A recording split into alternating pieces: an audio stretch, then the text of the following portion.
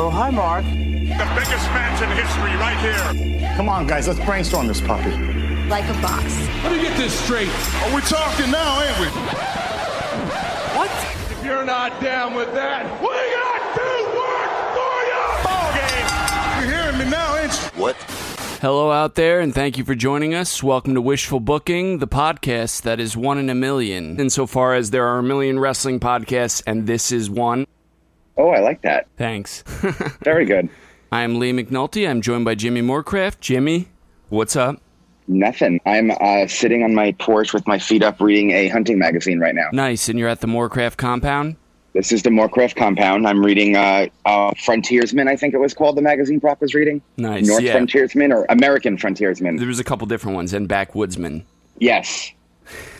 And I like that he was actually reading them like legitimately. There was the pages were being flipped in each segment. Toward the end of it, there was like a page less. Yeah. I thought that was a good touch. Yeah, definitely. The devil's in the details. Yeah, and he probably really was doing that. Yeah, I could hey imagine. man, you need something to pass the time, whether it's Wednesday after or whenever we record, whether it's the time it is right now or Monday night. You don't have anything better to do. You need something to read. Exactly. So Also, hey man, you should have said no pun intended. Totally. Bad jokes. Bad Totally. jokes. We got him all day. Damn. I was thinking about changing my Twitter handle to Paul Heybro. But All right, so I think we can knock out this entire through line right here. The start, the segments, and the end. well, we'll see. I've got questions. Oh, me too. Okay. Um, Should we start? Okay. Should one of us start asking questions? we should, yeah, you could start asking questions. What's your Okay. first question? What the fuck happened? Well, let me start out like this. Because you and I were texting back and forth Monday. We weren't exactly in sync as far as when we watched it, at what point in the night. But Right. as soon as the promo started with Heyman and Roman, I'm getting deja vu like a motherfucker. And Paul Heyman says he literally defines insanity, which is, of course, doing the same thing and expecting a different result. That's really what got me started thinking. I know I kind of alluded to you that it was later on, but that's what got me started thinking, okay, they've got something planned for SummerSlam because this is, crazy deja vu in which he literally says the definition. You know what I mean? Yes. So that's what got me started thinking, is Heyman going to turn on Brock? I literally already in the night was at that point. How about you? Well, I just kind of took it as, this will be the time that Roman finally wins, so he won't be insane anymore. But that was what we were expecting going in every time. So it's like, I don't know, to finally do it at SummerSlam, to me, that still feels like insanity. Well, after WrestleMania, I don't think I forgot what I predicted, but looking back on it, I probably shouldn't have predicted that Roman would have won at the Greatest Royal Rumble. Oh, we were all saying Roman was going to win at the Greatest Royal Rumble, dude, because we thought that was it for Brock. Just like we true. do at SummerSlam, by the way, which isn't confirmed. It's not confirmed. We have no idea when his contract. Well, because we know he's on Raw, which doesn't mean he'll be champion. But they have even on the TV commercial yesterday, they said he'll be there. So that's the following night after SummerSlam happening. Yeah. Roman just says the same. Heyman's not wrong. He just repeats himself all the time. He says the same things. But it was weird to me to do the whole definition of insanity thing when I, for one, was already getting deja vu. Like the show opening promo between Heyman and Roman that leads to Roman calling Brock his bitch in a way that we're all supposed to be like shocked and awed by. We've been here before multiple times. Yes, we have. Also, Heyman has said this is not a prediction, it's a spoiler thing several times as well. Yeah. The whole thing was like deja vu for me. That's why. But as the night progressed, I kind of liked it because it subverted what I expected, I guess. I loved what they did. I think it was. I think Brock was phenomenal. I wish they let him do this more because I don't think he really tried to be funny, but I was laughing so hard at most of those backstage segments. Really? Basic Brockonomics. He was just so perfect, so deadpanned. I don't watch the show, Paul. I'm sure my you God. popped for that. So good. Why would I watch the show? Oh my God. Said the champion. Like, I don't know. During the I don't show. know. That's like Shane McMahon not watching Raw. SmackDown, yeah. No, because he was the general manager of SmackDown, and he said it. Oh, right. Well, they know he was a commissioner of SmackDown when he said it about Raw. Yeah. By the way, is he still the commissioner of SmackDown? Oh, that's a whole nother ball of wax. I mean, yes, because he was commissioner to assign Paige as the GM, but no, Right. Because the last thing he had done before that was step down as commissioner. So I don't. That's a can of worms.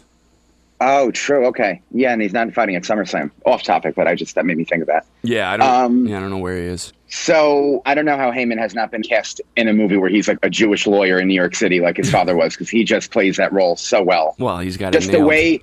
the way he like unraveled throughout the night to the point where like the final segment is like shirts untied and he's like doing his whole opening speech like all depressed and, you know, melancholy. It was just so, I loved it. Yeah, I guess. I don't know. It was a little over the top for me. We'll talk about where it led to, but when Heyman confronted Angle or vice versa, Heyman's starting to get the idea that he's not going to be able to get Brock out in front of the crowd. And he says to Angle, why don't you go deal with it? I, for one, was thinking, yeah, why don't you go deal with it, Kurt? Absolutely. Totally agree. You know, so, I don't know. When we were talking Monday, I was thinking early in the night, could Heyman turn on Brock and go with Roman? By the end of the night, I was thinking, wait, is Heyman supposed to wind up with Roman, like, as a face? Is that what? Because that, you know. If I thought that was happening, what you thought, because I thought you had a good idea, that's what I thought. Everything Heyman said, I mean, until we figure out where it went towards the end of it, was very babyface and real. Yeah. And that's why, see, I don't know if it was their plan to have the crowd chanting, we want Roman by the end of the night, which, that's another thing we'll get to. But, you know, in hindsight, I guess that was smart, because, I mean, Heyman does tend to, like, have the crowd on his side, you know, regardless of his role at the time. He's like a Kevin Owens. Yeah. Yeah, exactly. Like, it's always in fashion to say you're a Paul Heyman guy. Right. And I don't know. I didn't know exactly. I really didn't know where it was going. I mean, I was texting you about it. I thought it was all very unpredictable, and it seemed very like off the cuff. And that's true. The image they tried to present to Brock is that he really doesn't care. And they're doing all this to get Roman cheered. Now, I don't know if you heard Wade Keller, how there's conspiracy theories that there could have been "We want Roman" chants, and the people in that audience were mic'd because there were people in the audience who said that it wasn't as loud as it came across on TV. So there's that conspiracy theory. Maybe, yeah. Regardless, I was genuinely not happy, but like finally after 3 years, there was some type of payoff with Roman with the crowd, and they didn't even bring him out. So that was like, what? Yeah. Why? What was that? Yeah, they could have used the moment of getting a big pop for him, regardless of what they want to do. Like, we hate Roman, but I was like, all right, you know, good for them. Finally, after 3.5 years, they're finally getting what they want. They're presenting Brock in this light. I think part of it was Brock, who did a phenomenal job selling it. Yeah. That character. You were expecting Roman to come out on Monday. Oh, yeah. Like, you know, beat up a bunch of security guards or come in through a different part of the arena. Do what he does. Right. Like, he's done it before, but now all of a sudden you just leave when you know Brock is in the arena for the first time since April. Yeah. Is that what you assumed when Kurt was on the phone with Steph? I know we're jumping all over the place here, but it's not what I assumed. Spoiler alert.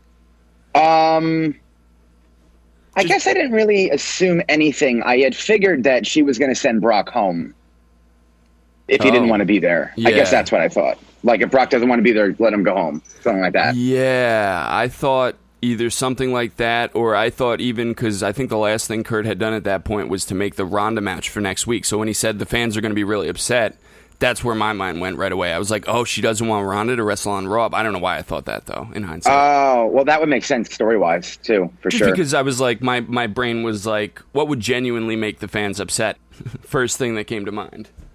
Oh, yeah. You know, as opposed to storyline, he's saying, oh, that'll make the fans upset if Roman goes home, which, you know. Damn! Well, there did seem to be a little bit of a boo and a cheer. Yeah, I mean, I can't, mixed. Yeah, I mean... I guess we could talk about everything that happened up until the actual final segment, because they were all throughout the show. Yeah, which I love. I like when Raw does that, when they have a through line throughout the show. Definitely. I mean, especially when it involves the guy who's very seldom around. Yes, as absolutely. Blake being a frequent face on the show throughout. Right. But I do have a theory as to why it ended the way it did that we haven't talked about yet, just so you know. Well, I hope you have lots of theories. That's why we're here. Yeah, well, that's a good point. So what about some of the rest of the show? Or are we still talking about the Lesnar? The only other backstage thing I want to talk about, so there was the first one where you said, why did I watch the show, Paul? And then that ended. And then the second one where Heyman was really trying to convince him, and then that's when, because they really never explored their relationship back since when Heyman turned on him in 2003 with Big Show. Well, yeah, they clearly didn't want us to be thinking about that, but I did too. Well, yeah, I just meant their dynamic itself. It's always Heyman in the ring, Brock bouncing around, and that's just how it's been for the last, 4 or 5 years at this point? Yeah. So I really like that they, Brock said, I'm not your 6 friend. years. You work for me. I don't know. I just thought Brock delivered everything so well. Right. He's such a scary motherfucker. He really is. That's, I think, when I was like at my peak of like, okay, Heyman is definitely turning on Brock at SummerSlam to go with Roman, which will be a heel turn for Roman, I think. Even just by distracting him and go with Roman. Because that was like, Brock says we're not friends. All right, that's if they just left it at that, you know what I mean? If they did what they did later on and Lesnar never assaulted Heyman. Okay, to I me, see that. that's enough of a reason. Now, at this point, to me, it would be weird if Brock showed up with Heyman at SummerSlam. How about you? Well, that's what I'm intrigued about. I don't know. I feel like Heyman will definitely be on Raw and Brock won't before SummerSlam. I think Heyman has to be on Raw to kind of talk about how he feels or... I don't know. And I could also see them doing something like, Heyman's like, oh, I talked to Brock and we're fine, because that's how wrestling is. Just like with Sasha and Bayley, where they he got carried away talk. Or something. Right. Or he tries to downplay it. Because the whole point, the whole time we're thinking that it's not. I mean, we'll get into the actual segment. But, and then I'm really disappointed to hear that Brock eats his steak medium well. Dude, I thought the same thing. I mean, I kind of let it go right away, but yeah. You would think in fact, go ahead. Sorry, go ahead.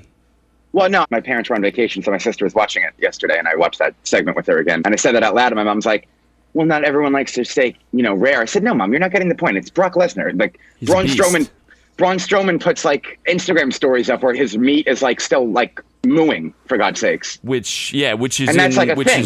It goes with his character. Yeah, or anyone who works out, because, the red meat has proteins and blah, blah. This isn't a health show, but, I mean, there's logic to it. But Brock and Braun being the quintessential, like... Exactly. Alpha male dudes. Yeah, somebody actually said yesterday before SmackDown, somebody said AJ should have cut a promo on SmackDown where he says he orders his steak medium rare. And that would have been like the promo, like a super babyface promo. It was better than I just said it. I just realized we had the Universal Champion on Raw this week and not the WWE Champion. Talk about hell freezing over. Yeah. That's ironic. Maybe that was intentional now that you mention it. Maybe. But yeah, we can get into Corbin and Balor now. I don't know. You and I differed on this. I mean, I don't know if your opinion changed. I didn't mind it. It was just way too long, and a lot of people in the arena apparently agreed. 20 minutes? I mean, come on. Corbin is good in short spurts. He does not need... They were, like, repeating the spots almost. Like, it was like heat spot, and then you would think, like, false finish, and then back to a headlock. Like, I get they need to fill 3 hours, but I don't know. Corbin had a really bad botch that I showed you. Yeah. His selling of one of those kicks was just the one awful. point in the match. I mean, I don't know. I thought all in all it wasn't a bad match, and I thought that they... I don't know. I thought that they did pretty well with the time they had. Because it went longer than I expected, and I enjoyed, I guess, the later part of it. So, I don't know. And why is Corbin winning? Are they going to... I mean, how big is SummerSlam going to be at this point? Huge at this point. How many matches? Massive. Like 15. I want it to be huge. I mean, we have 8 confirmed. And that's not including the U.S. title confirmation, probably. And now Corbin and Balor. That's 10. Yeah. The Cruiserweight Championship will be on SummerSlam. I'm sure not the main show, but they announced that. Yeah. And they started... there's a couple other things that they... Well, we'll get into. Yeah. But next was Natty and Alicia Fox. Yeah, that's a shame about Mickie James, dude. Especially with, the match they go on to make. To me. Well, is Mickie James really injured, or is that storyline? Oh, I assume she's really injured just because of the randomness of Alicia Fox's sudden involvement. Well, she's been back for a little bit. She had a... I just mean in this storyline. I don't mean in this role. She's suddenly the Mickie James of this role. Like, that's, and I had heard last week that Mickie James was injured, so. Huh, yeah, I'm surprised WWE didn't report anything on it. I didn't read any dirt sheets about it. I was just surprised to hear that. Also, I mean, Alicia Fox was technically the Mickie James, but the way Alexa Bliss did it, Alexa Bliss is a chicken shit heel who needed backup, and so she chose Alicia Fox and made her all, you were the pillar of the women's division and the evolution and all that. She was obviously saying that to blow smoke up her ass. Right. So I didn't mind that for that part of it. But I mean, it's just so sudden, To me, it is. It feels but I guess like the injury thing is most likely. Yeah, exactly. But I don't know what it is about Natty not having good matches with veteran performers lately. Because her Mickie James match wasn't good. This Alicia Fox match wasn't bad, but it was pretty disjointed, I thought. No, definitely, I agree. And then Alicia Fox versus Ronda is, I don't know, strange is what I was getting at a minute ago. Alicia Fox getting someone who went 12-0 in a legitimate MMA sport, I have to imagine it won't go long. It can't go long. It can't, yeah. It literally can't. Yeah. Because even Alicia getting the upper hand on Raw was... I didn't have that big a problem with it since Ronda was like her back was turned and she like was in the ring looking mad and all that. But next week they have to really just let her give her the armbar and win. Yeah, I wouldn't be surprised if she doesn't do any more than she's already done on a given Raw next week. Now that you mention it. Right, and I think that's fine. Yeah, okay. And probably smart to make a match out of it and boost ratings if that's the case, because that's kind of what they're going to do. That's what she does already, is a few judo throws, that spinning slam, and an armbar. That's exactly what's going to happen. So I kind of give Vince credit for putting that into a match and making it a selling point of Raw. Yeah. Does it make Rousey look any worse off that she couldn't help Natty avoid losing Monday? That's because I kind of, in passing, I had, some thoughts like that. I mean, I think she's trying to play the straight-laced babyface who does things by the book, so she doesn't want to get involved until she absolutely needs to. Yeah. And the way it played out, I thought the way it played out made sense. It was just Alicia getting that upper hand at the last minute after the match. That was the issue that I had. Yeah. Well, exactly. Like, do you think Alicia had been incentivized enough by Alexa to attack Ronda like that, all things considered? Like, to me, I'm like, if I'm Alicia, I'm just going to wipe my hands of this and say, sorry, Alexa, you're on your own. Yeah, but don't forget Alicia's character, that whole crazy gimmick. So that's another thing that I thought of while watching that. Like, oh, wow, she really is a crazy bitch if she's going after Ronda Rousey right now. That's a good point. So if we're moving on, we got to talk about the music that happened on Monday, for lack of a better word, with Elias and the duet, for lack of a better word. Oh, my God. What the fuck was that? I think that's all I have to say about it is, oh, my God. Are they trying to make Lashley look bad? I mean, I watched it back again, and I definitely didn't like it. But the only thing that I guess I didn't realize when I first watched it was that Bobby... I don't know. I don't know if it was like a comedy thing they were trying to do, because Bobby was saying, I'm not a singer, I'm a fighter, and he was like shaking his head when Elias started.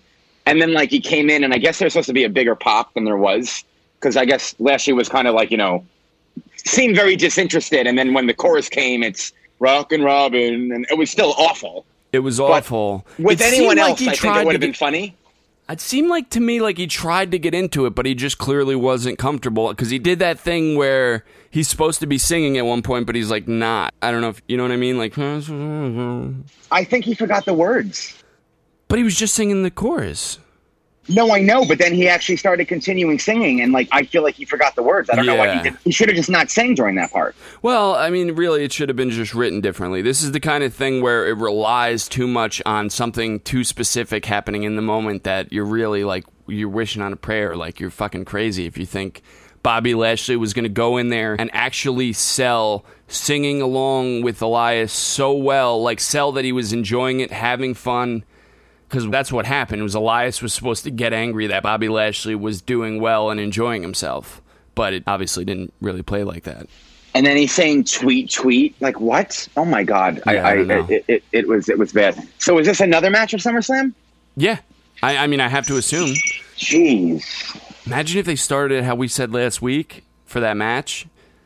To have, because Bobby Lashley last week was the last of 4 guys that interrupted Elias' performance that he was trying to give. Oh, yes, right. And if he hit him with the guitar, even during the match, I guess they wouldn't have wanted Roman to win the title shot that way. So just more collateral damage in the wake of Roman Reigns. I hope you got insurance. And why would Bobby Lashley think that Elias isn't going to do what he ultimately did after watching the show for how long? Because he's an idiot, unfortunately, is the only reason I can think of. That's the only reason I can think of, too. Well, at least we're making progress.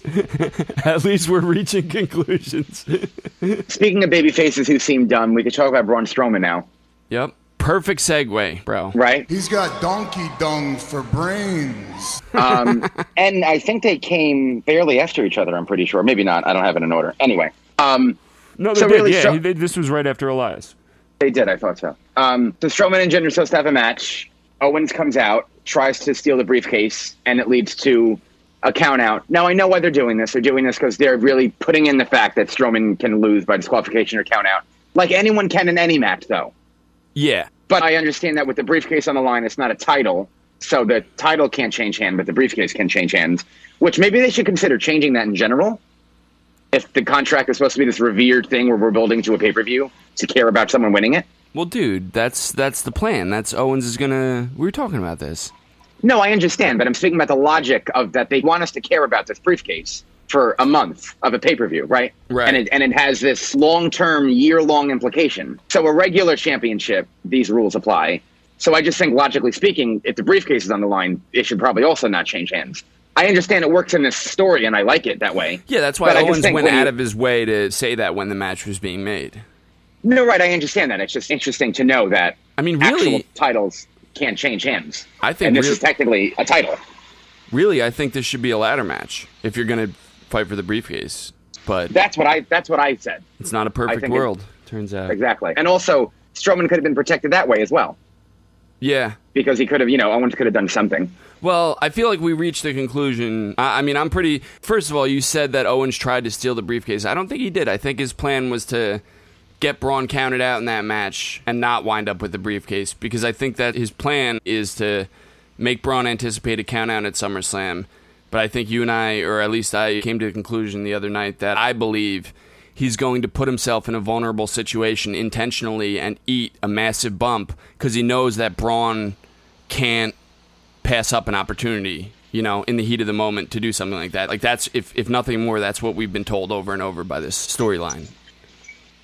Yeah, well, I mean, I said steal because, literally in that particular moment, he took the briefcase that wasn't his. So I meant it in the literal sense. I know that that was all part of the plan. Oh, no, I wasn't. No, I know that's what you meant at the time. I'm just saying, I think the story was that his plan was just I just don't know what kind of bump can they plan at this point. If it's a regular match, I don't understand. Yeah, I'm racking my brain. That's what I'm trying. It has to be a situation that Owens can set up, but somehow... it'll have to be something where Braun can just push Owens off of something or push something on top of Kevin, and that'll get him disqualified, and he knows that, but he does it anyway because he can't pass up the opportunity. Well, we know Owens likes to borrow things from other wrestlers, the stunner and the suck it. So my idea is doing an Eddie Guerrero thing where there's a ref bump, he takes a chair and then puts it in Braun's hands or something. Oh, yeah, you did mention that, yeah. Something like that. Yeah, see, the only thing that, tends to lead me somewhere else is the way the feud is trended. It's always like a big, massive bump. So that's why I'm thinking at SummerSlam, it's got to be something that, I don't know, I could be wrong. The thing I like about your idea is that Braun has never been presented as totally ignorant. So, he wouldn't, I don't know. Until recently. Well, yeah, unfortunately. I mean, overall, he's not the easiest guy to outsmart, that's all. True. But should we talk about the fact that Braun didn't try to cash in on Monday? Because, the opportunities are few and far between at this point. Yeah, I think that they should have teased it, for something, sure. Right? Had his music hit. Especially at the end, But I don't know why he wouldn't then. Would he just come out to show him that he has it? I kind of don't like when that happens all the time, where it's oh, I'm here with the briefcase. We know you have the briefcase. Carmella did that a lot. Yeah. Rollins did that a lot. So Strowman's character is kind of I'm going to cash in, I'm going to cash in. That's a good point. They definitely do that too much as it is. I'm programmed. Thank you. And I did like how Owens, because the backstage segment with Owens and Corbin, I did like how Owens was smart enough to think of that. And it kind of planted that a little bit of a seed that could happen. Yeah, definitely. So. We'll talk about this later. Next we had Apollo Crews and Akam. Oh my God. No. I don't really care about this. Just no, it's awful. I can't believe that they lost. I can't believe that they're being presented like this. They could be a monster tag team in New Japan, and I think maybe they should at this point. Yeah. So, that's that. No argument here. I mean, just WWE has to consider who Titus Worldwide is. They're not this. They're not... Yeah, or who they're not. Yeah. Yeah, exactly. Thank you. Yeah, that was rough. Yeah. Then we had Mojo Rawley insulting the locker room. Bobby Roode sticks up for them, and they get into a brawl. Yeah, I mean, this was largely nothing. I did think the brawl was well executed, and there was a lot of animosity, it seems. But other than that, I don't... Is this a SummerSlam match, too? Other than that, what the hell? I was going to say the pre-show needs matches, so... Right, yeah. True. Good point. Cruiserweight match will be lonely otherwise. Yes, absolutely. I think Drew and Seth was next, right? Yeah. I love both of them so much. I could watch them forever. Totally. Is there any chance Dean Ambrose returns and they do a tag match at SummerSlam, or oh, fuck, they already announced the IC title match. Yeah. Damn it. And they keep showing the graphic. So is there any chance that he returns at SummerSlam? Maybe. Because I don't know. I just think it's so convenient that Dean and Seth were tag team champions before he went away. And now Rollins has been in this 2-1 situation for the past 2 months almost. Yeah. And we know that Ambrose is, I'm pretty sure it's confirmed that he's cleared. They just are waiting for him to come back. I had heard pretty recently he was still a few months off, but that was like a couple months ago. Well, then that could make sense. Yeah. No, I know. I'm just full disclosure. Yeah. So have you moved on from thinking this is? Well, they keep showing the graphic for the one-on-one match, so I think I moved on because if the match was a triple threat, that would be perfect because Ambrose could interfere and it's a no DQ. So that you know what I mean. But Drew would have to have a reason to want to switch his allegiance to now be opposed to Ziggler, unless they paint they it would as frame it. Yeah, that's how. Yeah. That they would frame it that he would help him. But why would Kurt Angle make that match then? Wouldn't he know that that's what their angle would be? No pun intended. Yeah, I guess. Well, yeah. I mean, Drew can technically say, well, I mean, Rollins won by disqualification. I already said that Drew beat him once and should have wanted a championship match at that point. But yeah, but they're even. It wouldn't make sense. Right. Yeah, so I guess it's going to be the one-on-one match, but that would make sense. Ambrose comes out and either helps Seth or turns on him. Well, yes, I'm definitely thinking that that's probably what ends up happening. He turns on Seth? Yeah, wow. I think so. That would be fucking sick. Yeah, but I mean, as much as Dolph and Seth can put on great matches, it's weird that SummerSlam's the second biggest show of the year and they're having a straight-up singles match. So I feel like there has to be something to it. Oh, I'm so glad you said that. Dude, it's weird that this is one of at least 2 matches I can think of at SummerSlam that is a backwards progression of a feud. Right. They were fighting in regular matches, then they fought in an Iron Man match, and now they're having another match which, statistically speaking, can't just be but is a regular match. And the same thing with Kevin Owens and Braun Strowman. Like, on paper, they went from feuding in regular matches, having a steel cage match, back to a regular match. Doesn't make sense. They have the briefcase at least, though, so I give them a little bit of a reprieve in that sense, but I do agree with you. Right. And that's the storyline kind of allows for that exception, but in this case, it's definitely weird. No, for sure. I definitely agree. Next, we have confirmation that Sasha and Bayley are not having a match at SummerSlam. I don't know about you. Oh, really? Oh, yeah. I think that, if anything, they're going to save this for the women's pay-per-view. I don't think there's enough room, A, and B, I just don't think that there's 2 weeks. I don't know. Part of me feels like the story's been going on for so long that they don't need a long setup. Bingo. That's my only, the faith that I'm holding out. But I don't know. Right. I think they're going to ride out this whole partnership for a little bit. I think it just takes one night. Even they go home Monday, Sasha could easily turn, especially the rate they're at right now. If they just win again next week, win again the following week, or they're about to wrestle or whatever. But yeah, I know. But the card is very big already. What if they stay together for SummerSlam and they stay together for the? Because if we're still holding out hope for the 4, this dawned on me over the week. We're talking about both the Sasha and Bayley feud and the 4 horsewomen versus 4 horsewomen as if they're not mutually exclusive, which they are. Last week yes. we were. So right. Are they keeping them together for that? Through Evolution, because that's going to happen at Evolution.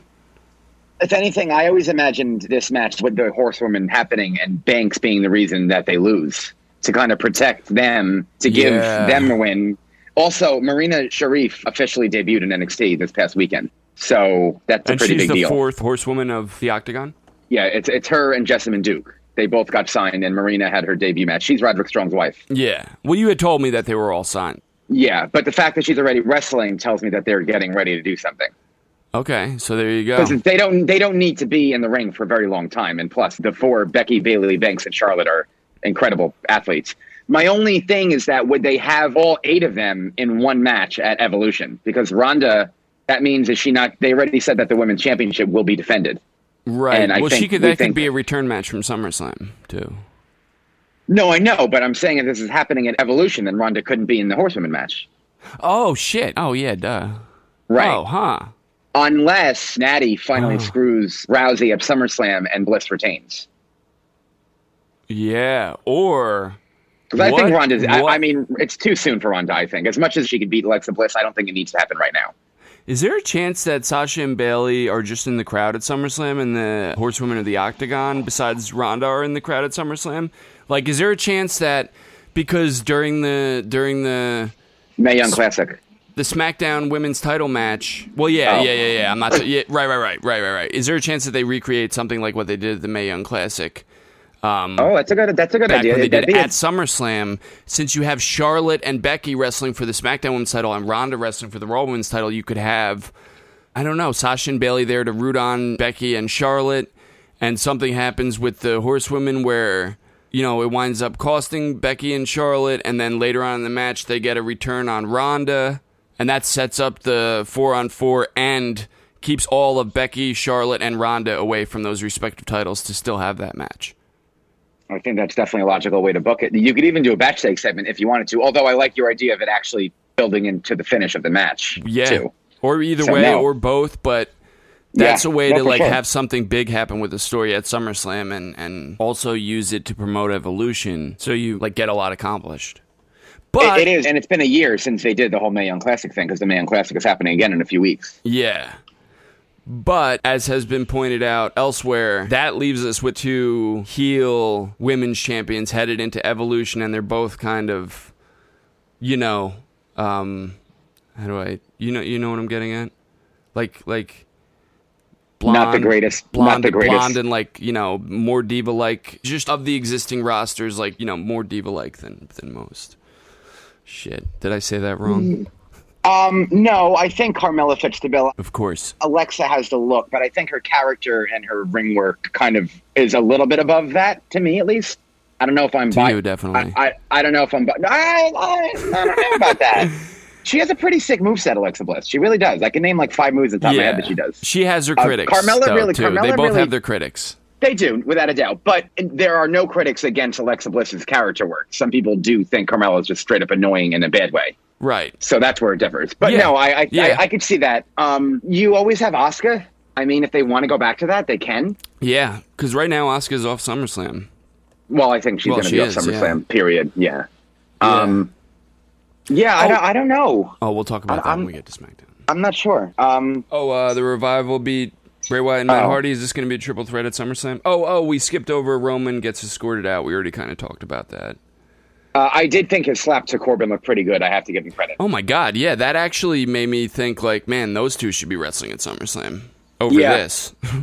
Right. And it also, I'm reading here, reminded me he was escorted out by police. So as far as him not showing up later, I guess that was their justification. And to answer your question, no, it should not be a triple threat match because the Wyatt and Hardy not only lost their rematch, they lost this match. So I do not think they should be in the match. No, right, but they've still been feuding with the B team, so they could I think that was exclusively done for this segment to get the Revival out there to beat them to now put them on the sidelines. So they're going to sit out SummerSlam too? Yeah, and I mean storyline wise, I'm kind of okay with it. I don't think they deserve to be in the title match again. They lost 2 weeks in a row. They lost their rematch, and they lost. I think that. Them coming out to the B team was, they still want to be champion. The Revival came out. Unless they do another match where it's like a number one contender thing next week, which would be weird, and then there's no winner. But I think you have the Revival versus the B team, and you have the Revival just straight up win.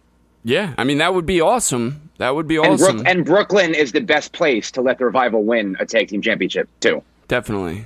So maybe it could kindly start their upwards mobility to actually being a good team again. Yeah.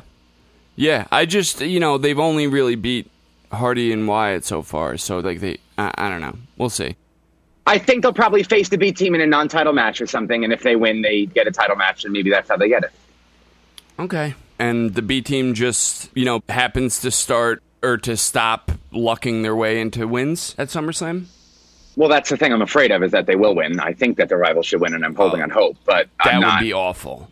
Revival is not the fucking team to do that, oops, we won thing against. I agree, but look at what they just did to Akam. That's good counterpoint that I hate. Yeah, well, me too. God damn, they're baby faces. Now we're on to the final segment now. Yeah. I think, right? More or less, yeah. I mean, Bayley and Sasha beat what's her name, and then Drew and Dolph beat down Seth backstage, and then, the main thing. Oh, right. But, yeah, we're fine. So that's more. So that's, if anything, more fuel with the Drew and Dolph thing to the Ambrose idea. Yeah, that's why I said it. Because you're smart. But so the main event segment. Did you notice the fan with the sign that said "Nice of you to show up to work, Brock"? No, I didn't. But that's awesome. I don't know if it was a plant, but it was really perfect the way, because it was right directly in front of hard cam, and something tells me that it was because they have seat fillers often. Yeah. But regardless, I love the aesthetic, and they'll use it in the SummerSlam package. Definitely. Or they should, at least, if they're smart. Big if. So yeah, Angle comes out, calls out Heyman, and because, we left out the part that Angle gave Heyman the ultimatum that if he doesn't produce Brock. I hate when they say that. Produce Brock, as if he's going to give birth to him again or something. Yeah. He's going to make him in a lab and then bring him out. His contract would be terminated. Yeah, I mean, we take for granted that everybody's seen the show at this point, but you're right. Well, no, but it was a pretty big storyline development in the segment. Yeah. Right. So Heyman comes out, and this is where I liked it. And it was over the top, but I think it needed to be done this way, where he was, scared and didn't know what to do and very melancholy and downtrodden. And he essentially... okay, so what did you think about Angle calling Brock the worst Universal Champion? That was one of the ways I was debating starting the show, was by asking you if you think Lesnar is the worst Universal Champion. I don't know. Okay, I don't. Because Heyman repeated it when he was at, the groveling stage when it seemed like he'd given up on Lesnar. Right, but I think Heyman, I can't tell. Okay, so first of all, let me respond to the Brock thing. I don't think he was the worst Universal Champion. Do I think, I don't. Okay. Well, it's a low bar. It's a low bar. It's a short list. It's a short list, thank you. He's had the most, and I know this is crazy saying this, but bear with me. He's had the most title defenses of any champion. I understand that's over a 400-day period. Right. But still, it's the truth. Right. He is a guaranteed moneymaker. He sells tickets. So I really cannot, in good conscience, agree with the fact that he's the worst Universal Champion. Yeah. He doesn't watch the show, though. I think I'd have to say Kevin Owens was. Wow. No, Goldberg. I lied. Goldberg. I'm sorry. Yeah. Goldberg. Yeah, because he won it in a fluke way, and he lost it in his first defense. Exactly. So just on absolutely. paper. And also, I mean, it wasn't until recently that they started saying Brock isn't agreeing to work, like a few months. Right. So before these, it's 480 days or something. 400 days before this, he wasn't being forced into title matches. That's not his fault. Yeah. So that's how I view it. Now I understand that trying to present the image, he's not going to show up to work, and he didn't agree with the Extreme Rules main event. And okay, that's fine for this season. Right. This summer season, that's fine. But before that, I don't think it falls on Brock. I really don't. So I thought that was a really weird line to say. Now that you mention it, it's kind of too little too late as far as him not agreeing to work thing, because we've been conditioned to think that was just a byproduct of the specificity of his contract that he signed from the beginning. Right. Like, regardless if he was champion. Yes, and Chris Jericho was on the JR podcast recently. Obviously, this is not in kayfabe, but, JR was talking about how, online he gets a lot of things, how the full-time wrestlers should be mad at Brock Lesnar. And Chris Jericho said, I'm not mad. I give him credit. I'm happy for him. I want that kind of deal. So, I mean... True. But JR could have said, dude, you're not a full-time wrestler. Damn. I'm just kidding. But I'm just kidding. But what were you going to say? Well, no, you're not wrong. But, I mean, Jericho has paid his dues. And also, in a way, Lesnar has. People forget that Lesnar... I mean, he was there full-time for, 3 years? Not a long time, but he did the whole live event circuit and OVW. And he, it's not like he just, appeared. And yeah, he got pushed well, but it wasn't like he always did this type of thing. He was on every pay-per-view, and he I kind of think he paid his dues. He paid some dues. Some dues. He might have and some then he dues, went, and then he went on to UFC, and he kicked ass. But for the most part. He made himself a bigger star to the caliber of where none of us really questioned it when he came back with the contract that he did, because he did that. So whether he did it in or outside the wrestling business, he made himself a star, the level of which, a very obviously specific contract had to be drawn. Exactly. So totally he did do that. Dude, is there any chance Angle screws, I'll say screws for lack of a better word, screws Lesnar at SummerSlam?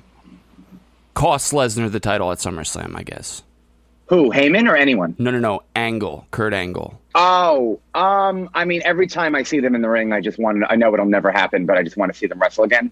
So I would love any type of interaction, but no, I don't think so. I mean... I think they teased that. I think they heavily teased it on Monday. Brock asked, do you have a problem with me? I mean, granted, he asked Corbin the same question, but then he, F5'd Angle, Corbin back down. So to me, because I was thinking, after Monday, I was thinking, will Heyman show up and do something to Brock and go with Reigns, and is that supposed to leave him as a face still, or even make him a bigger face? Now I'm thinking, what the fuck can Heyman do to Lesnar? It should be Kurt. Okay, well... It's going to be all right. So I'll give my okay. So I mean, everyone saw it, but just to recap the actual segment. Obviously, Angle said that Heyman was terminated. Heyman got on his knees. Lesnar came out. The smile on Heyman's face, did that indicate to you that everything he said was a ruse because he knew Brock was coming out, or was he just happy that Brock finally came out because he cared about him or something? I kind of deferred to commentary at that point because they were kind of saying Heyman is just, or they were at least giving me the impression that Heyman is just Heyman heard the music and assumes that they're back on the same page. Okay. All right. That's how I took it. Okay. So then Lesnar comes out, F5's angle, Corbin leaves the ring, and then Heyman's smiling, and Lesnar takes Heyman's face, which looked very, very painful, by the way. Yeah. And essentially tried to squish his jaw to life like he was Michael Myers in Halloween. And then Brock said, look at him. Yeah. And then that was like kind of all he said, though. So I was kind of get some context based on what he was saying. So I guess he's just like a loose cannon who doesn't give a fuck now. He really doesn't have an allegiance to Paul Heyman, I guess. He doesn't need him. That indicated to me. Yeah. Maybe. Okay. But do you think I think there's two options. I think the first option is that everything that we saw, including the backstage segments, which is weird because there's a camera there, so we have to assume that Heyman knows that they're being televised to the arena and to 3 million people at home. Everything was a ruse to make Roman think that Heyman is not going to be with Brock, and then Heyman comes out and screws Roman, and that's how Brock retains. That could happen. You can then have Angle come out and do the whole restart the match type of thing, and then Roman wins. That's one option. Okay. The other option is Brock just straight up wins the match. Well, I know which one I prefer already. And then you have Owens win the briefcase from Strowman earlier SummerSlam. And on Monday Night Raw, Roman is, really mad, and he breaks through security and tries to beat the shit out, or does somehow with pent-up aggression. And if it's a blindside attack or a steel chair, some way, knocks out Heyman, beats up Lesnar, Angle calls out the Raw roster minus Kevin Owens, pulls Roman away, so now Roman is away. Owens comes out and cashes in on Brock, and that's how Raw goes off the air, the Raw after SummerSlam. Wow, I like that a lot. I don't think it's likely, but I think it'd be cool. I think while you were talking, I think I just came up with a third option. Do you want to hear it? Absolutely. But I like that a lot, especially the second one you just said. I like that a lot. So Kevin Owens beats Braun earlier in the night at SummerSlam for the briefcase in a way where Braun throws him off something massive. Something like that, where he's vulnerable, where he has to eat a massive bump to get the briefcase. Well, or maybe not. Let me just say, somehow Kevin Owens gets the briefcase from Braun. Later on in the night, Brock comes out by himself, him versus Reigns. They have the match that we're used to them having at this point. Heyman comes out. We think he's going to screw Brock. He screws Roman. Brock accepts it because, he was having a hard time with Roman, and this has helped him win. They start to celebrate. Kevin Owens' music hits, and Kevin Owens starts to come out, and Brock's like, are you serious? And Heyman low blows him. Okay. And then Kevin Owens comes in and beats him for the thing, and then maybe Kevin Owens and Heyman are aligned, even though they're both really good talkers. Oh, okay. Because that pays Lesnar back for Heyman. Exactly what he did. He gave him a false sense of security and then turned on him, which is exactly what Lesnar did to Heyman on Monday. Well, if Heyman's staying under contract and Brock isn't, I love your idea, but I would hope that they put Heyman with someone who needs it. If you know what I mean? Yeah, no, definitely. No, I like the idea of Heyman and Roman. But I do like that idea. Yeah. But I do think that's for sure an option. Yeah, that's just off the top of my head I just came up with.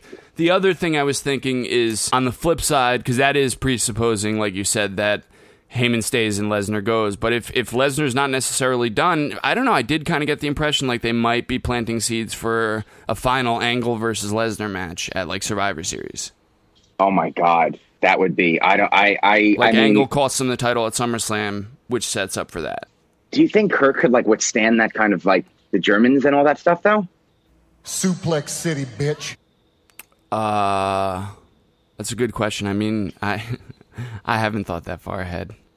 I am wondering to belittle your idea. That is the big question regarding that match is would they book Kurt into that situation? That is, right. I'll agree with that. That was my reservation about even bringing it up here. I would fucking love that, though. Oh, my God. It's wishful booking. Don't have any reservations. Well, no, just about I don't want to mention something that I think has zero likelihood of happening, and that's the biggest reason why it wouldn't. That's all. Well, after seeing him attack Angle, I would not say zero likelihood, because I do think that was done for some type of a reason. Yeah. Maybe after Raw went off the air, they're asking Kurt backstage, so how do you feel? You took 1 out of 5. How do you feel? He took it well. I have to say, he took it better than not that he didn't take them well when he was an active competitor, but just the way he I don't know. You know how like I think my best F5 is done to The Rock. I think The Rock always like pushed his body out. His legs were always straight. It looked like the best to me aesthetically. Yeah, I can picture it. And Angle's, I mean, don't get me wrong. This is after like a 20-minute match and story. So I guess Angle's body should be limp, but it wasn't, you know, it was done. It looked well. I don't know if I'm getting my point across here really. But I just felt like it looked well. Kurt finally learned how to take the F5 after all these years, according to Jimmy Moorcraft. I don't want to say learned how to take it. No, I'm kidding. Yeah. But I don't know. I just thought it looked good, and I was like, wow, that was pretty, I don't know, aesthetically pleasing, I guess, or better than I thought it would be, or I don't know.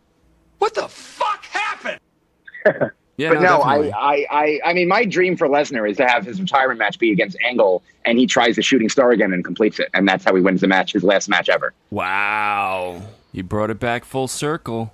Never going to happen. No. But that would be fucking awesome. Yeah. Well, I mean, they knew the issue last time was that Angle was too far, so they know what went wrong. And so I don't think Brock will risk it. Brock has said that they had tried it from that distance and done it successfully. So I don't know. Okay, well, fair enough, but just don't try it from that distance. Yeah. But it's not going to happen. It's not going to happen. No. It's just something that I always thought of. So yeah, there are lots of options. I mean, for that reason, I have to say, as much as I was annoyed that Brock and Roman is happening, I think there's a lot more going on this time around. It's not just Roman's going to definitely win, because he can win, but there's a lot of other options to have. After this Monday, definitely. It makes it just a little bit easier to swallow that this is another main event of the second biggest pay-per-view of the year. After the biggest pay-per-view of the year winning. Oh, I'm totally not. No, you're right. I still want AJ and Joe to main event. It's not going to happen, but at least there's a lot of moving parts at play. Yeah, I've been tweeting nonstop about just how uninspired Brock versus Roman is again. Especially I keep thinking about if this is Brock's last match, that means you used his last 3 big matches on a guy that you've got no indication that the audience likes. I know. I have to say, I really am surprised, as stupid as it makes me sound, as a 15-year wrestling fan, that they did not do Bobby and Brock. Yeah. I just feel like it's just a match that people would like. Beasts, like, especially, I was thinking with the DC Brock thing, I don't know, there's just so many parallels, and because that got such a buzz, you know, if you try to do something parallel with Bobby Lashley, who is like, you know, arguably a WWE, well, no, you could try to present him as a WWE, no, never mind. I was going to say a WWE version of DC, but that doesn't work, but you know, you could somehow try to use the appeal of that outside WWE to... who wouldn't want to see those two collide? Right. Well, my mom thinks, I always like to give the perspective of a very, very, very casual fan. Right. She thinks the fact that they keep saying he'll be a double champion, she thinks that he's going to carry that title all the way into his UFC fight. Wow. That's interesting. And I mean, I think that's obviously probably not going to happen since it's not happening until next year, but they are laying it on thick with the UFC thing. Yeah. I mean, they said it in almost every single segment that Heyman and Lesnar were in, including the main event segment where Angle said it. Yeah. So I could really see Vince thinking that that's like a thing they would do. And I don't know, maybe Dana and Vince have been talking. I still think the Daniel Cormier, Brock Lesnar stuff was real when it happened, but just that they knew Dana was going to call him out. And I don't know, Daniel's saying now that he'll have a match in WWE with Brock if he wanted. And there's rumors that... I heard that actually. And there's more rumors that when SmackDown goes to Fox, they allegedly, and this is very what Culture said, I don't even know where they got it from, so very the smallest grain of salt. Speculative. That they want to ask Daniel Cormier and Mauro Ranallo to call SmackDown Live on Fox. What? And that would possibly lead to Brock returning and facing Daniel in a WWE ring. That would be fucking awesome. Yeah, totally. Again, a lot of the stuff I'm saying is just very off the cuff. But again, it's a podcast, so that's allowed. Of course. Is there anything, you have anything else about this stuff? No, I'm ready to move on to SmackDown. Okay. I got to say, SmackDown's 2-hour runtime is becoming more and more of an amazing thing. Yeah, totally. I mean, I fast forward and I get to like hour and 10 minutes and I'm like, oh my God, there's like 30 minutes left. Huh. Yeah. So this week and last week, you have to think for me real quick. Who did SmackDown open with last week? Because it was someone who doesn't normally open. Oh shit. Week. Randy Orton. Oh, yeah. So I guess that's a bad example. Never mind. Well, I mean, I guess he hasn't opened recently because he hasn't been around. But I don't know. On what culture they said that the last 2 weeks they opened unconventionally. I wouldn't call Randy Orton unconventional. So right. Ignore that. I guess different, but whatever. Or maybe like a mid-card storyline maybe is what they were trying to get at. Possibly. Right. But, by the way, I still don't know where that Randy Orton, that whole thing is going. Anyway, we're talking about how SmackDown opened with Carmella confronting Becky Lynch. Kind of. Yes, Renee is interviewing Becky. I thought Becky had a really good off-the-cuff promo. I have to say, I give them credit because we talk about how they're boasting with the Evolution pay-per-view, and it's ad nauseum, and it's kind of corny. But I do have to give SmackDown credit for, Raw had a through line of their two biggest stars. SmackDown through line was on the women this week. Yep. I mean, they had, I counted 5 different, even if they were small interview segments or someone looking at a backstage camera, 5 different segments over 2 hours that really tied everything together. You had the interview with Becky, which led Carmella to come out. Carmella has to stop copying Alexa Bliss with this whole nice girl gimmick. It doesn't work. Alexa Bliss already did it and does it much better. Sorry. Yeah. And that's, if I did not love Alexa Bliss as much as I did, I would honestly say that out loud, because Carmella is good at it, but it's been done. Yeah. So, and she did was it after. decent at it. I think she milked it. She tried to milk it for too long. She was, and I thought she had real emotion, and I bet she probably meant what she said about the last draft pick and all of that. All of that was great. It really was. But it's not the first time she's done it. And I just feel like when Alexa Bliss does it so well, it kind of gets, and like you said, it's too blonde. They're both champions. You know what I mean? Like, it's just, I don't know. No, definitely. I would steer away from it a little bit. You knew this was where it was going the whole time, where it wound up, obviously. Okay, so of course I'm on YouTube before I watched SmackDown, and I saw Charlotte. Now I saw. Oh, that sucks. That was a nice surprise. In the thumbnail, well, I mean, to be fair, they said Charlotte was ready, and I kind of didn't think they'd leave her off SummerSlam. So even before I saw it, I thought that maybe she would somehow get interlined. But in the screen grab on YouTube, Charlotte is her hands are on Becky. I thought Charlotte was going to turn on Becky in that segment, and that's how we were going to get to the triple threat match. So in that way, I was kind of happy that I didn't get that spoiled for me. Yeah. Because it was like Charlotte returns, and then it just looked very when she helped her up, that's the image they put on YouTube. Okay. But I guess I just thought Charlotte's going to turn heel. That's how they get to a triple threat match. Yeah. Yeah, whenever anybody's helping anybody up, there's always that lingering possibility. Yeah, and I feel like they definitely laid on them a little bit. I don't know. You didn't think that was going to happen at all? No, okay. I was just overcome by, I wasn't expecting Charlotte there tonight. I guess I should have been, all things considered. But when they made the match for Charlotte, I like how they did that with Carmella trying to tease Paige, and Paige just got angry. It's a small detail, but I really like that. Oh, me too. It gave it a real believable reason.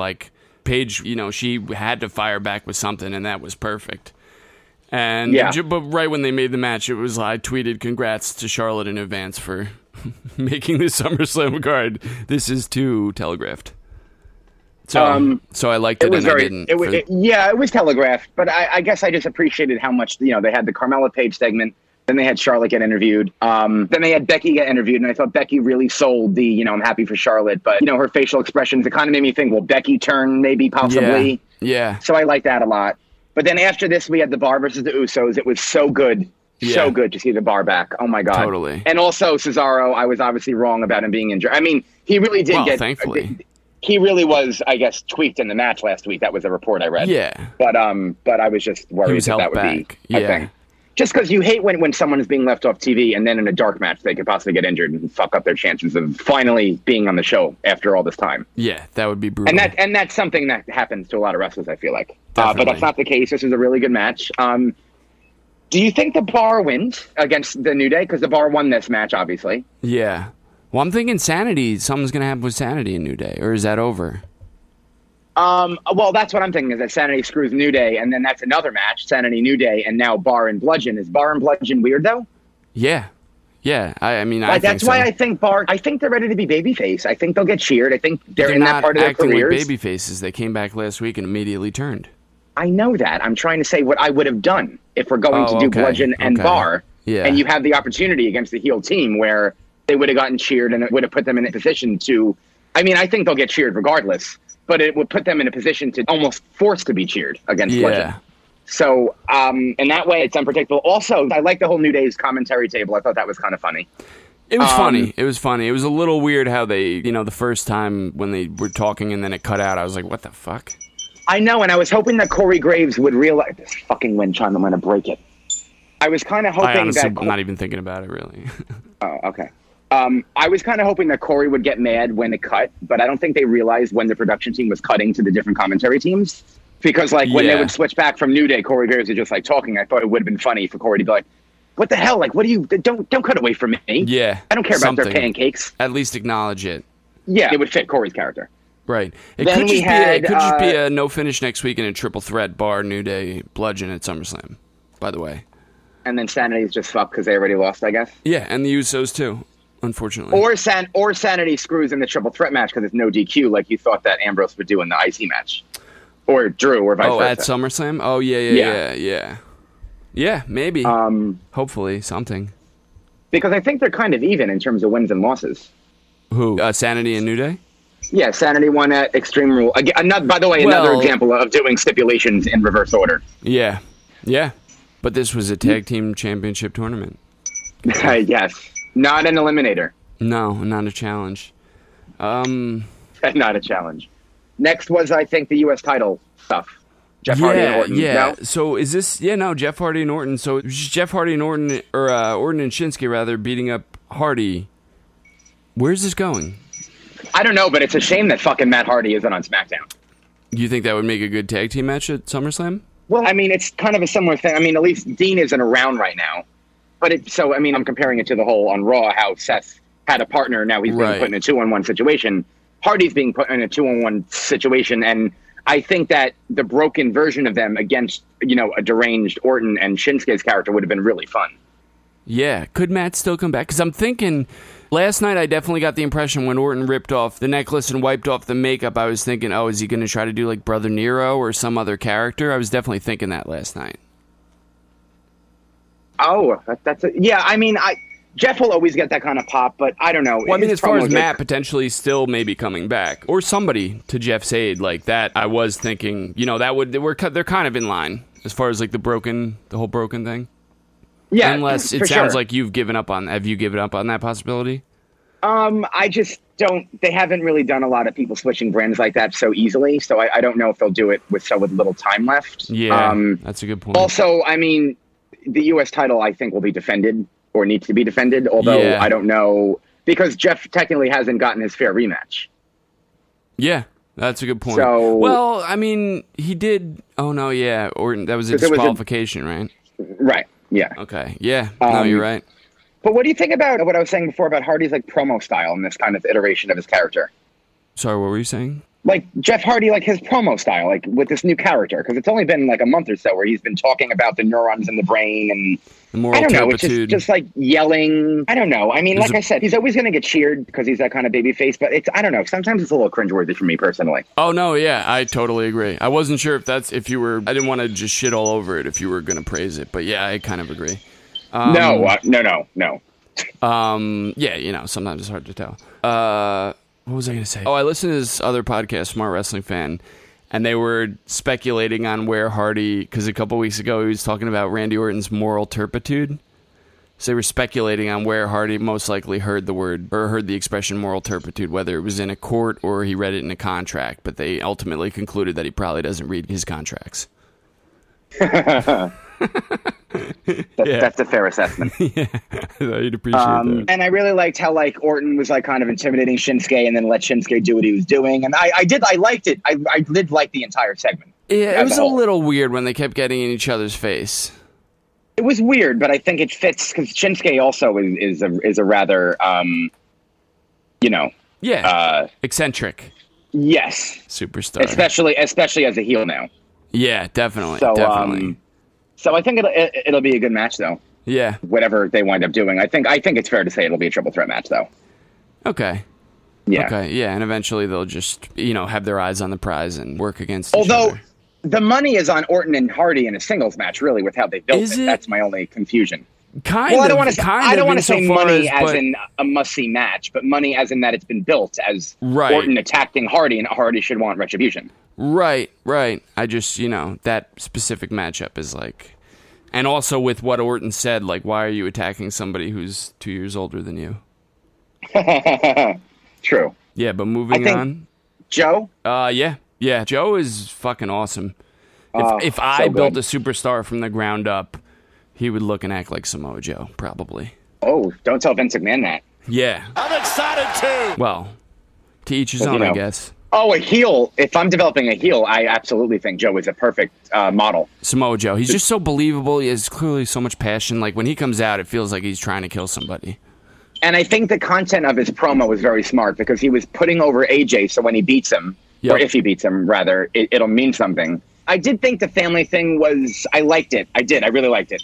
I thought it was a weird wrinkle for Joe to say, because it seems like Joe wouldn't be preoccupied with that kind of stuff. He would just want the title. It wasn't about the title. That was my problem with the promo. Yeah. I loved what he said. I think if he said it, it was great. If it was written, it was great. But I think it should have been just, I've been grinding and I wanted it to be a championship. And he did say it's the most important title. He did say that. Yeah.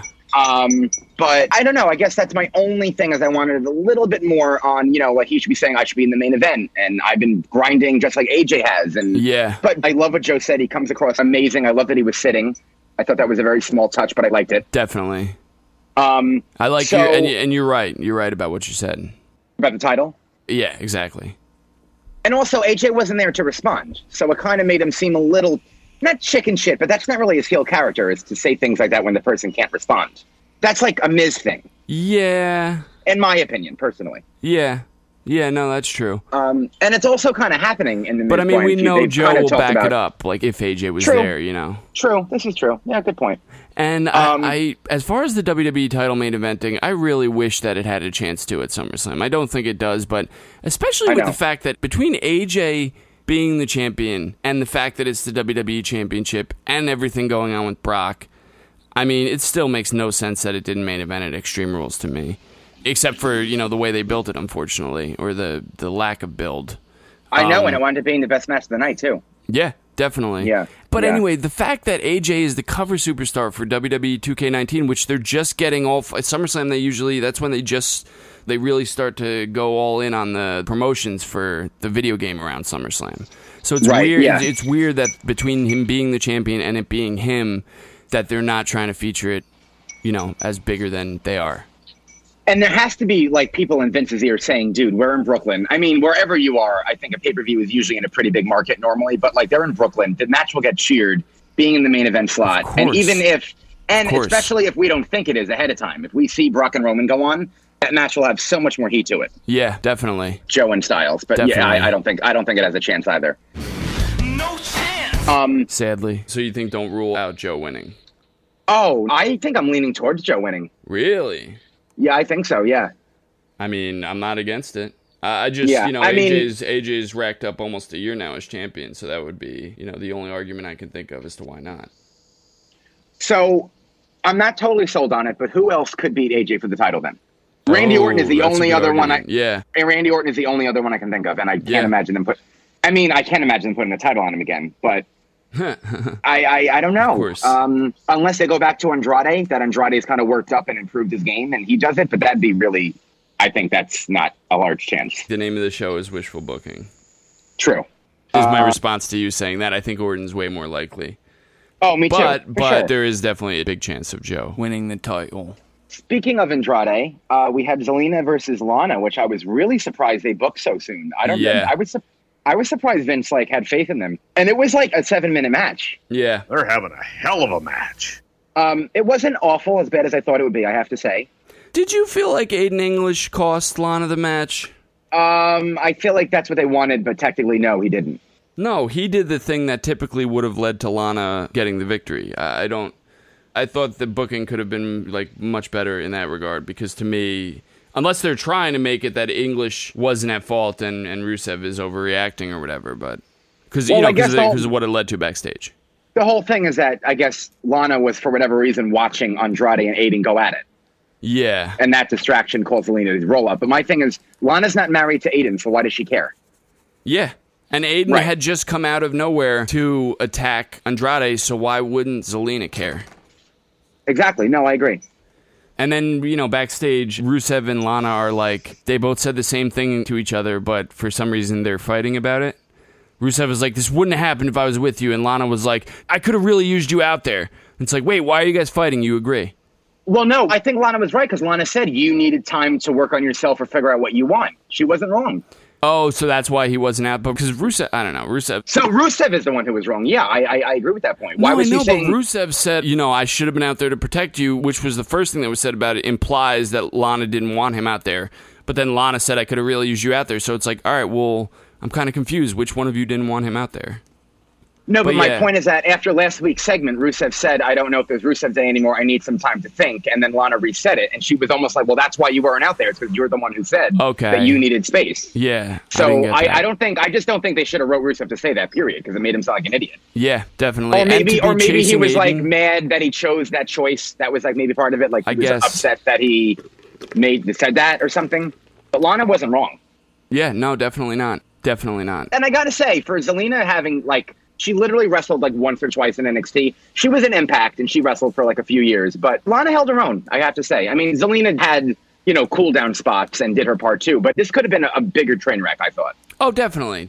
Yeah. That's high praise. I love Zelina's ring gear too. Yeah. She's so hot. Yeah, she's awesome. Was there anything before Charlotte and Carmella? Daniel Bryan and The Miz. Oh, right. This whole thing. People love this. I don't know if I'm that, taken aback by it, really. Yeah. Well, I think The Miz is always they both amazing. said some things that, were kind of blurring the lines, I guess. They were, but The Miz has to stop, the whole, go wrestle in, a bingo hall. Dude, that independent wrestling has gotten really big. You need to stop saying that now. Yeah. If Bryan's going anywhere, he's going to New Japan, where the arenas are now at least 5,000 to 10,000 people. Yeah. And so also, that's the only part where I'm like, that's really not blurring the lines, because, that's not really where he's going to go. Yeah. I thought it was weird that, well, first of all, the segment started with the Bludgeon Brothers talking about how they're going to beat whoever wins the tag team tournament, and, they annihilate all their competition right into Daniel Bryan coming out, which made me think, oh yeah, Bryan wanted to get back at them for beating him up, and unfortunately because of the way it happened in real life, he never did, in kayfabe. Which kind of sucks, and it's just weird that they did that back to back. Did you not get that thought at all when he came out? A little bit, yeah, I did for sure. A little bit. I don't know why you wouldn't put the Bludgeon Brothers thing earlier or later, or just not back to back like that. But in any case, yeah. So I was already thinking that, and when Miz said the Yes Movement is dead, it's over, I thought that's kind of a shitty thing to say, because the only argument you have to make that claim is the shitty booking that he's had to endure since he's come back, after WrestleMania. Daniel Bryan. Absolutely. And the fact that, you already said it, that he was in the Team Hell No feud and all that stuff. Yeah. That killed his momentum, and because of the real life circumstances with Kane.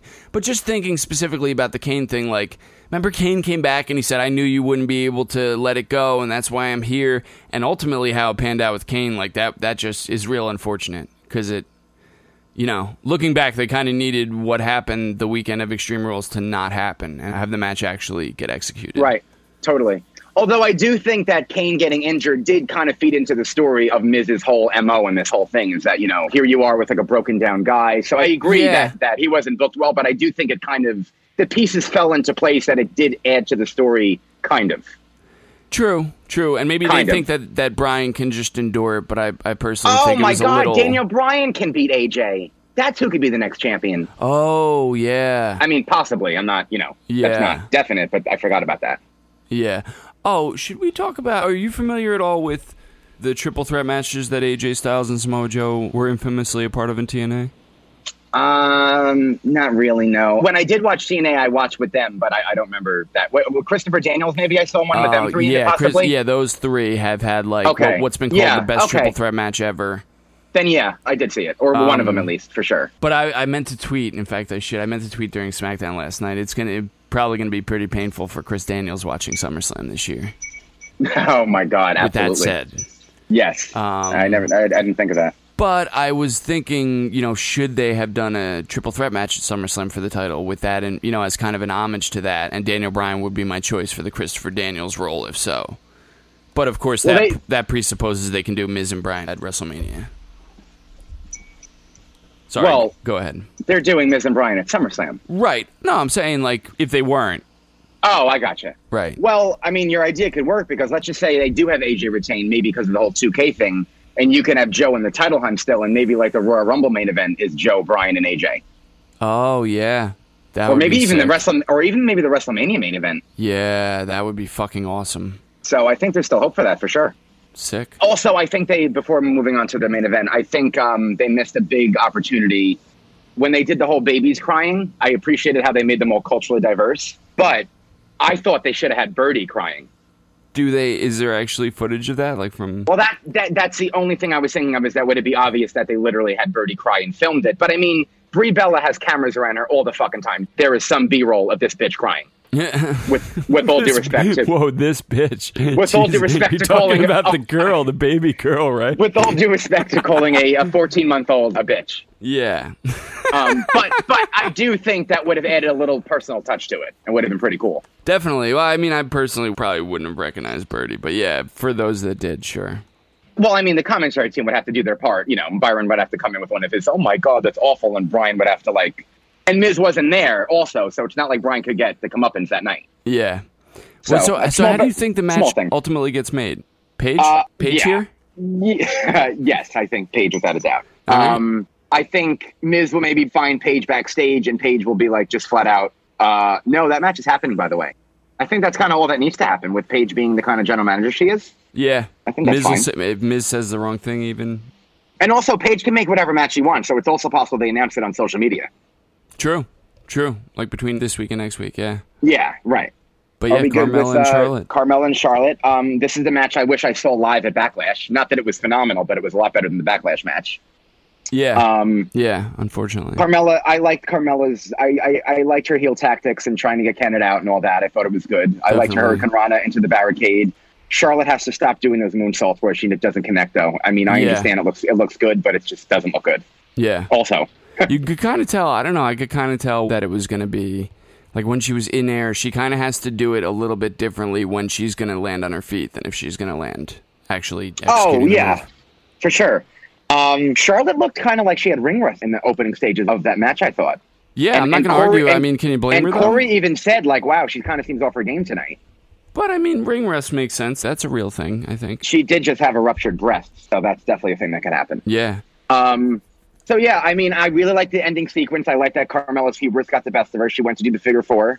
Yeah, definitely. I thought that transition was really awesome, and I don't have a problem with Carmella tapping out 2 times in a row, because in non-title matches, unless you're like an AJ Styles, I really don't see why you'd withstand the pain. Yeah. In this case, there was an incentive to win because your chances of winning the match go down at SummerSlam. But at the same time... Typically, in Carmella's specific case... I think it could ultimately work to her advantage that Charlotte and Becky also have to deal with each other. I agree with that, but there are no disqualifications, there are no count-outs, and there's a third person. So that's what I meant. But yes, right. I do think... No, statistically, you're absolutely right. I do think that Charlotte and Becky, I think that they're kind of going to focus on them two now, going forward in the story, and I think that's fine. And I could see Carmella winning at SummerSlam, too, because of that. Yeah, I could honestly see any of these 3 winning. I mean, Carmella, because of that and because of what we said earlier... Probably more than the other 2. Ultimately, it'd be a feel-good moment for Becky to win. Oh, absolutely. Absolutely. Yeah. Carmella... Oh, the other thing as far as Carmella being beaten last night, if nothing more, I thought it was telegraphed by the fact that Carmella is not going to have a 3rd win over Charlotte to brag about. Like, they're just... I mean, that would be... I don't want to live in that world, you know? I don't either. So, yeah, that was my final thought on that. But you're right. The match was really entertaining. Without a doubt. Yeah. One other thing I want to say, because we talked about it last week, and I just want to, I don't know if you added this in or not, but regarding the NXT title. Oh, yeah. I think I left most of it in. I mistakenly thought in the video footage that Johnny intentionally hit Alistair with the title, which I was still justifying based on their backstage segments in prior weeks. Well, you saw a fan cam, so you saw an angle that none of us saw, so I can't blame you. Yeah, true. But what actually happened, as everyone saw, is that Tommaso was playing tug of war, I think intentionally, probably obviously. So Johnny would then hit Alistair with it. Right. Oh, my God. How amazing was that match, bro? That was awesome. So good. Oh, my God. That was like a takeover level match. It really was. And they got plenty of time, too. When the match was happening, I was like, awesome. 18 minutes it was. Fuck yeah. It sure was, Yoda. Yeah, it was. I mean, Tommaso Ciampa is fucking amazing. And we were talking through texting that I am so afraid of him going to the main roster, but I'm also excited because I can almost see Triple H telling Vince, wishfully excited, absolutely. Just to say, like, listen, like, Tommaso can be that character who, like, almost like what they're presenting with Brock in a way. Like, no, I'm not going to go out there and fucking face Sin Cara for 3 weeks, and I'm not going to have merchandise, and I'm not going to do A, B, and C. Like, he can just be that kind of character. Yeah. Because he literally, like, on Twitter, like, he has an awesome artist. I don't know if you saw the tank that he wore to the last TakeOver. It was like him and Johnny, like, looking like werewolf superheroes, and he put it on Twitter, and he said, WWEshop.com, ? Nope. because like everyone wants it because it's an awesome shirt. Right. So I don't know. Just I hope they keep him in NXT for as long as they possibly can. Yeah. I mean, he just became champion, so I think that that's not an issue. You think he's going to keep it through TakeOver? Yeah, I think Aleister Black is going to debut after SummerSlam. Where? I hope SmackDown. Okay, yeah. SmackDown, I think, would be a better place for him. I hope SmackDown. He doesn't need to debut after SummerSlam, and to be honest, I don't even know if I want him to. I just think that he will. Yeah, I could easily see that. Yeah. There's another one I really hope they don't fuck up. And Aleister Black, Randy Orton, in this current iteration of Randy Orton, I think it'd be fucking awesome. Totally. It would be. So, yeah. My fingers are crossed. Those are my, my 2 cents. What I tweeted to you about Tommaso Ciampa is that I don't want to see him within a year from now just as some mid-card heel that hates fun, a la Sanity and so many others before them. Right, exactly. Remember there was like a 2-week period after Asuka debuted when she loved fun? When she what? When she loved fun, when commentary just wouldn't shut up about how, Asuka, she loves having fun, she just loves to have fun. Oh, yeah, I guess I try to repress that. Yeah, but that's why it's painful sometimes paying attention to commentary, because you can see what's written on the wall, and it's like, oh. Right. Sanity doesn't hate fun. They're all about chaos and anarchy. That's not hating fun. It's so much more than hating fun. But anyway. I did have a fun fact. Cool. I don't hate that. Okay, so, I mean, I guess there are a few. I mostly get these from a What Culture article titled 10 Wrestling Facts We Didn't Know Last Week. That's where that's where the inspiration for this segment came. So you're holding back 9 facts a week. Go ahead. Well, because some of them are like not. Yeah. No, I am technically, but believe me, they're not all that great. So there's one report I thought was interesting about the live crowd messing with Dolph Ziggler, like to the point that Seth Rollins did an interview and said that Dolph was like ridiculously out of sync in their match and that it affected him in that main event. Oh, really? Which, I mean, I guess I said seemed that way, so I guess we just had that. Wait, so Seth blamed Dolph for being out of sync in the match? No, we blame the fans. But he was trying to say that it legitimately messed up the flow of their match, though. Well, yeah, I think I said that week. Like, that makes sense to me. Yeah. Fuck those fans. These dudes have a half hour, like, of shit they're trying to perform for you. Like, get out of here. Go to fucking Sesame Street if you want to count. Right, exactly. No, I thought it'd be funny. Was it funny? So my big fact that I thought was really interesting is that the invasion, the much-aligned invasion angle that could have been incredible, but was, I think, botched. I think a lot of people agree with that, no? Oh, absolutely. Well, it just, there were a lot of factors, the initial plan was to build to a Steve Austin versus Goldberg match. Says who?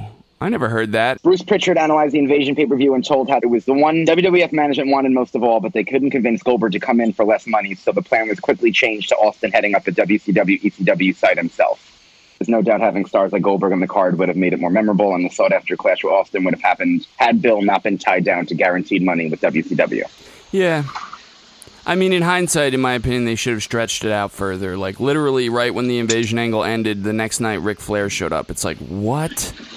Come on, man. Plan that shit better. Yes. After the invasion angle. Oh, yeah, there were a lot of other issues. That's when all the big people start. Eric Bischoff, Goldberg, the NWO. That's when they all started rolling in the months that followed that. So clearly it just had to be stretched out further. Rey Mysterio in 2002.